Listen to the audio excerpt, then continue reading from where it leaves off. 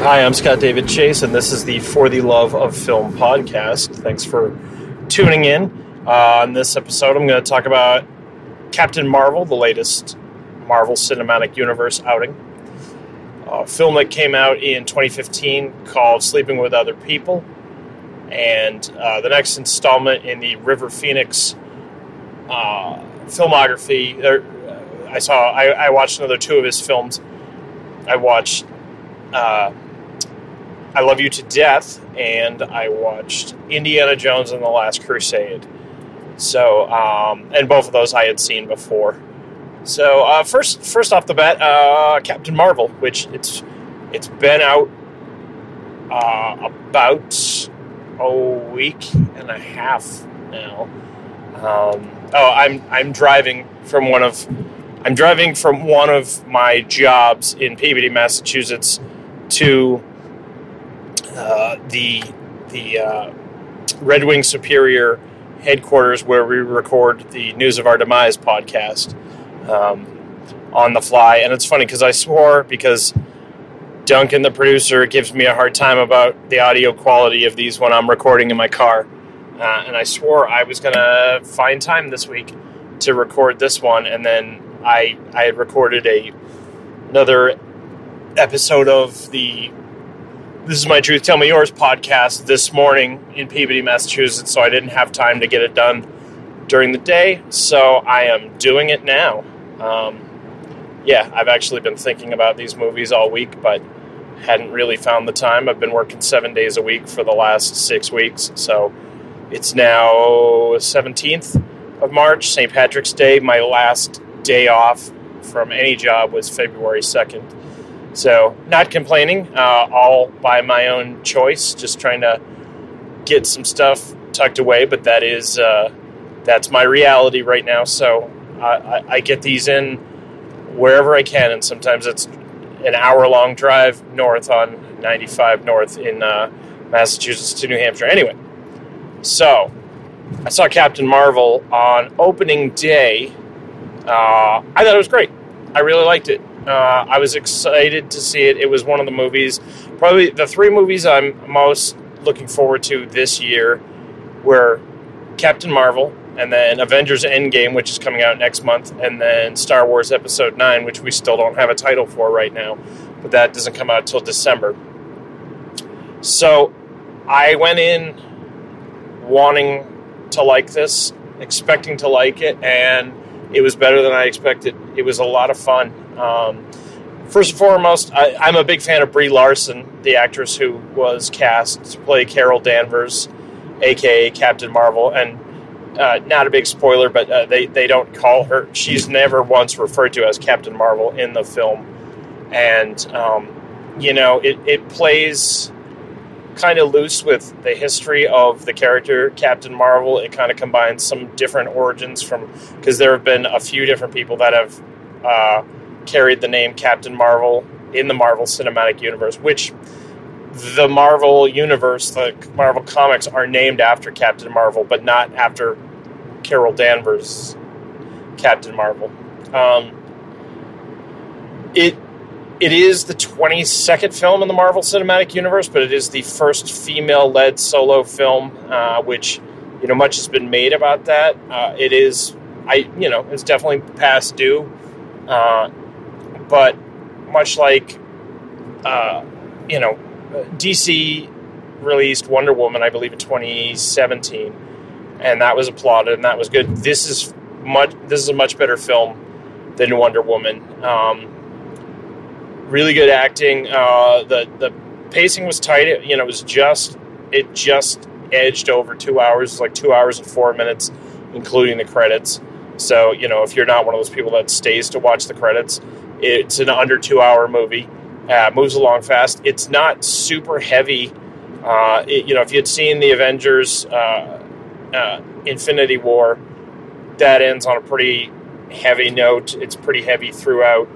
And this is not that. I mean, this isn't as light as the Ant-Man movies. They're certainly not as light as Deadpool, even though technically I know those are not Marvel Cinematic Universe films. That is still a Marvel character. But It's light. It's fun. It's set in 1995, so it's really, I can't say it's a prequel to all the Marvel movies, since Captain America: The First Avenger takes place during World War II, except for the last 10 minutes of it. But Carol Danvers is teamed up with Nick Fury through most of it, played by Samuel L. Jackson. And this is a pre-losing his eye. Samuel L. Jackson's a pre-hardened by working for S.H.I.E.L.D. for 25 years, so he's still somewhat taken aback when he sees fantastical things. We learn that Captain Marvel is his first experience with a superhero, and it kind of explains that and his role in S.H.I.E.L.D. A great performance by Ben Mendelsohn, who plays Talos, one of the Skrulls. In effect, the lead Skrull in this story, and they do some cool stuff with the Kree-Skrull War storyline from the 70s Marvel comics, and if you're not familiar with that storyline, that's good, because they do some different things, but also there's some surprises in this movie that it's not a just-by-the-books comic book movie. At the end of the day, it is a comic book movie, but there are some interesting things.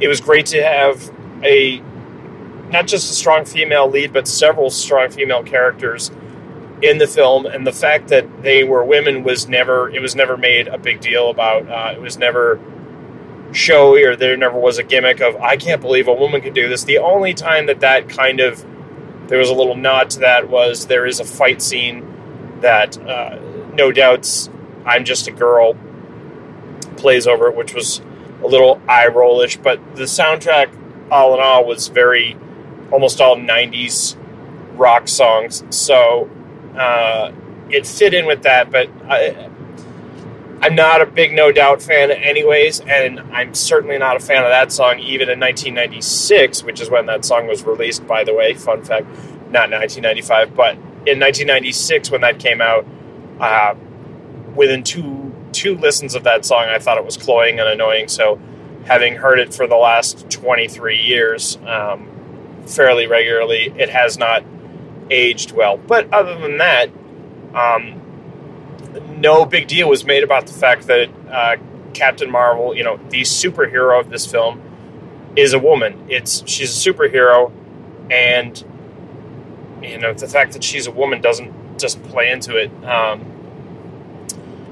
Brie Larson gave a great performance. Samuel L. Jackson's always fun. Like I said, this is a different Nick Fury than he's played before, so it would be interesting to see. I'm sure he'll show up in the Avengers movie at some point. That's all I'll say about that as far as any sort of spoiler if you haven't seen Avengers Infinity War. But and then he will pop up again in Spider-Man Far From Home later this summer. I'm trying to think who else was in it. Jude Law was in it. He was decent in it.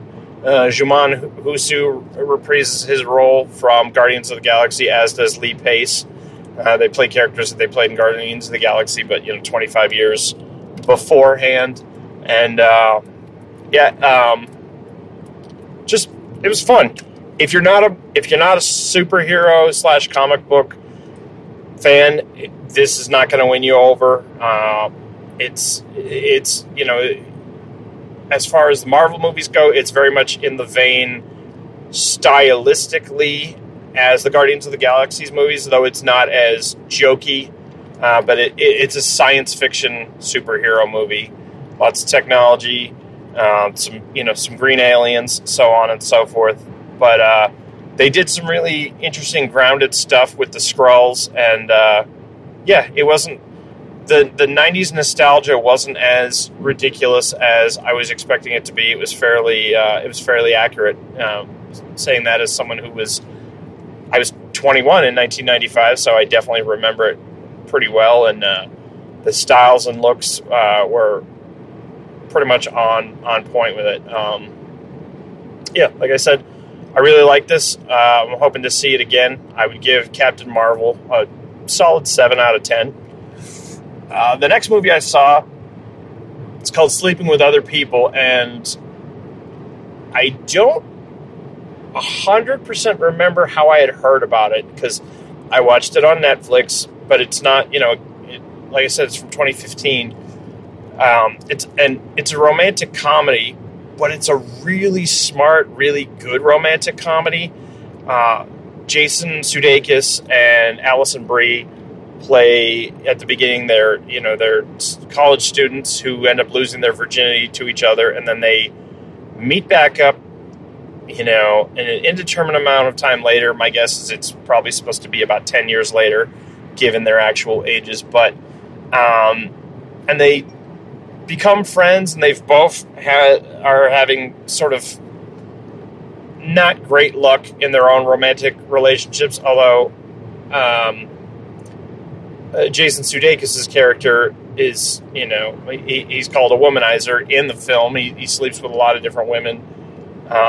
And he doesn't really have a problem with that term either. And then Alison Brie's character is hung up on the relationship she has with a married man, a doctor, played by Adam Scott. And all of the characters, from the leads to their friends to their would-be significant others, are played very, very realistically, not movie camp. Even Adam Scott, who's an actor I like, probably most well known for being on Parks and Recreation, but he's been in a lot of stuff. He plays a fairly unlikable person in this film, but there's still a humanity to him that makes you not completely despise him. My favorite part of the film is Jason Mantzoukas plays the best friend of Jason Sudeikis' character. They're working for a tech company, and I'm a big fan of Jason Mantzoukas anyways. He's most well-known playing Rafi on The League, but he also co-hosts the How Did This Get Made podcast. To me, he's one of the funniest comedic actors working these days. I hesitate to call him a comic because I don't believe he does stand-up comedy, but he's very quick-witted.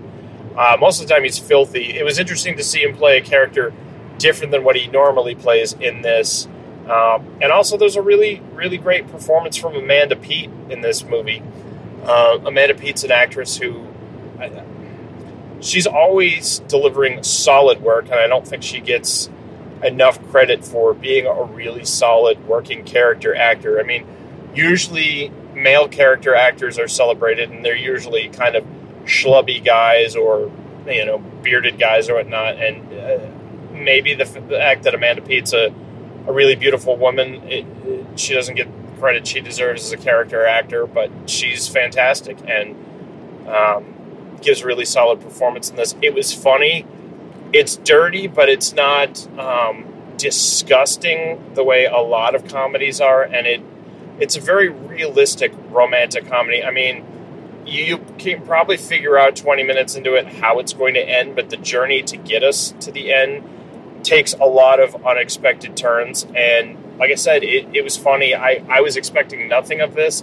I had heard about it through a podcast. It was probably Jason Mantzoukas talking about a film that he had worked on his podcast and mentioned it. And so I decided to check it out.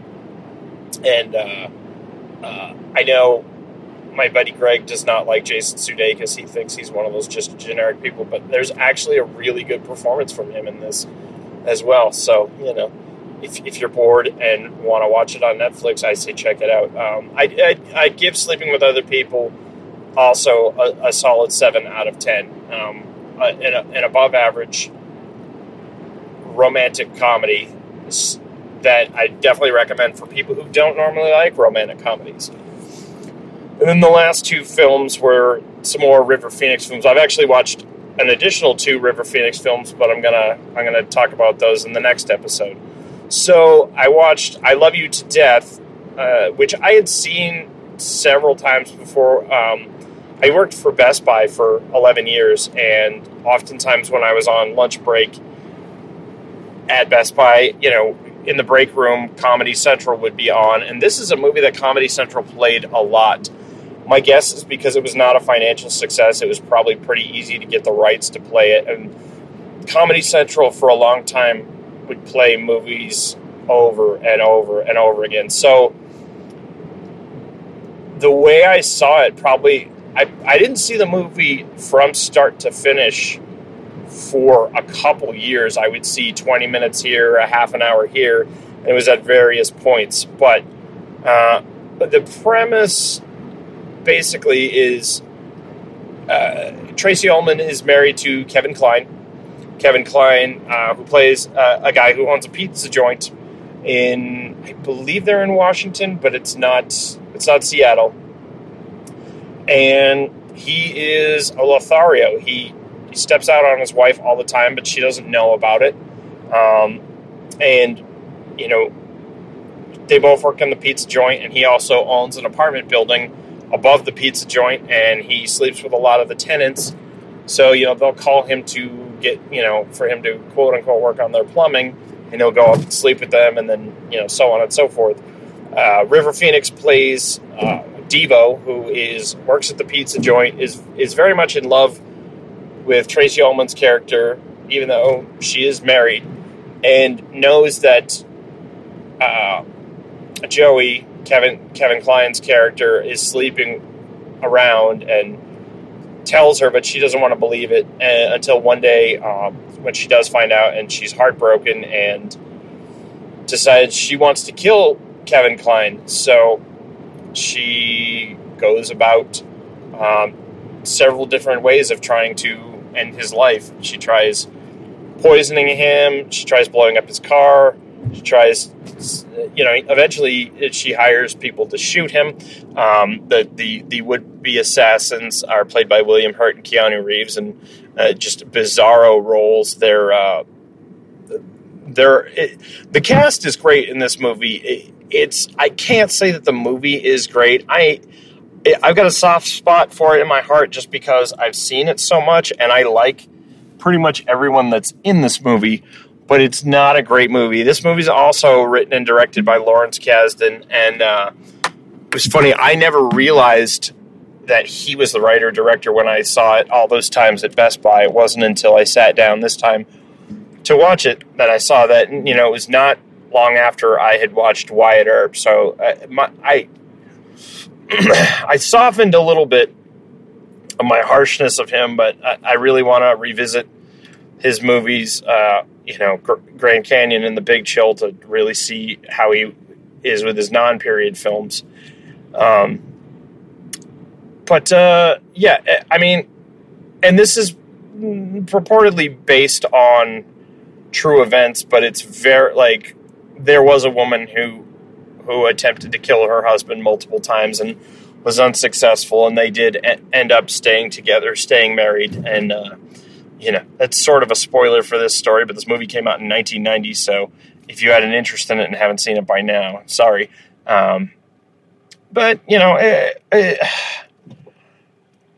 it's not bad. It's just kind of a meh movie. It's, you know, it really, for me, it's right on the line between a 5 and a 6. 5, to me, sounds like it's worse than it is better, but there's nothing wrong with this movie. There's just nothing great about this movie either. The cast is fantastic, but they're pretty much wasted. So, you know, having gone through quite a few of River Phoenix's films already, for someone who is kind of has legendary status at this point, he hasn't been in a lot of amazing films. He's usually at least good in them. He's fine in this. This is a lighter role for him. It's kind of a fun part. It clearly seemed like he was having a good time, and, you know, this is the first of 2 films that he did with Keanu Reeves. This is decidedly much lighter than My Own Private Idaho, Gus Van Sant's film, which I will watch eventually. But yeah, I'd give I Love You to Death like a 5.5. I don't really do half stars because it's a 10-point rating system that I do it on. All right, I guess I'll commit it. I'll give it a 6. If you like Kevin Kline, he does a really over-the-top Italian accent, and, but I like Kevin Kline. I like Tracy Ullman. I like everyone. I mean, it's almost worth watching just for Keanu Reeves and William Hurt's ridiculous burnout would-be assassins, but again, not a great script, and yeah. And then the last movie that I watched was Indiana Jones and the Last Crusade. This came out in 1989, summer of 1989, which was pivotal for me as a 13-year-old. It came out at the end of the summer, the beginning of the summer. Tim Burton's Batman, the first Batman with Michael Keaton, came out, and this was an awesome summer for me. I loved that. I loved this movie. I know this is going to be heresy to some people because I'm a big Indiana Jones fan. Well, at least the first 3 films, but Indiana Jones and the Last Crusade is my favorite of the films. I know Raiders of the Lost Ark is a better film, but I had only seen bits and pieces here and there of Raiders of the Lost Ark when I saw this. I had seen Temple of Doom at a friend's house, and it scared the crap out of me. It's a much darker, it's a gorier film, and this returns, I'd say, of the entire saga, this one has the lightest tone. It's the most fun. And, the relationship between Harrison Ford's Indiana Jones and Sean Connery's Henry Jones is great. This is the gang's all here episode. Denholm Elliott and Jonathan Rhys Davies from Raiders of the Lost Ark are back in this movie, playing Sala and Marcus Brody. And, it's just, they're characters we love, played again. And, if anything, Marion Ravenwood had been in this instead of the 4th Indiana Jones movie, probably would have made it perfect. But it made sense having Alison Doody play, an Austrian Nazi co-conspirator. But this is one of my favorite popcorn films of all time. It's really impossible for me to rate it objectively because it's one of those movies, I'd probably give this a 9 out of 10. Is this movie really worth that? No. But it's a really fun, family adventure film. It's aged pretty well. Some of the effects look a little corny, primarily when in the prologue part where River Phoenix plays a young Indiana Jones, and he's on a train trying to escape from bandits. I don't know if they're bandits, but he if you haven't seen the movie, the beginning, he finds some guys who have found some buried treasure, and he rescues it because he believes it should be in a museum, and then they chase him, and he ends up on a circus train, and goes through all the circus cars. Most of, if not, actually, I think all of the animals on the train are animatronic or fake, which you can tell some of them. The lion's not fake, but the way it's shot, you can tell River Phoenix was never actually in the same place with the lion at the same time. But nonetheless, it's a lot of fun. That little sequence, you see some of Indiana Jones' trademarks first get exposed. From the scar on his chin that Harrison Ford actually has, to his fear of snakes, to where he gets his fedora from. So it's great. It's River Phoenix, even though he gets his name above the credits, or before the title, I should say, in the credits. He's only in the first 15 minutes of the movie, but does a great job. And this was the second of 2 films that he had done with Harrison Ford, the first one being The Mosquito Coast. So in this one, he plays a younger version of Harrison Ford, and in The Mosquito Coast, he plays his son. So, I don't know if Harrison Ford recommended him for this part, or if Steven Spielberg saw him in The Mosquito Coast and thought it was, be good, or was just a River Phoenix fan and put it in there. But of all the of all of the films in River Phoenix's filmography, this is the one that's really not a River Phoenix film at all. Like I said, he's in the first 15 minutes of the movie, but it is a great film, and I'm always looking for an excuse to rewatch any of the first 3 Indiana Jones movies, this one being no exception. So yeah, if you haven't seen Indiana Jones and The Last Crusade, what's wrong with you? And you should watch it. It's a lot of fun. You should watch all 3 of the first 3 Indiana Jones movies and avoid Kingdom of the Crystal Skull like the plague, because it's terrible. But yeah. So next week I will be talking about The Mosquito Coast as well as Silent Tongue, which was one of River Phoenix's last films. And hopefully see a new movie or 2 this week as well. I'm in the middle of watching a Netflix original film, and I don't remember the name of it, so I'm not going to mention it here because, yeah, I don't remember the name of it. I just started it, but hopefully talk about that, and hopefully I'll see at least 1, if not 2 movies in the theater this week. So, yeah, as always, thank you for listening. You can follow me on Instagram and Facebook. If you don't, it's For the Love of Film podcast on Facebook, and it's actually linked to the This Is My Truth, Tell Me Yours Instagram page on Instagram. So if you look for that, you'll find it as well. So thank you as always for listening.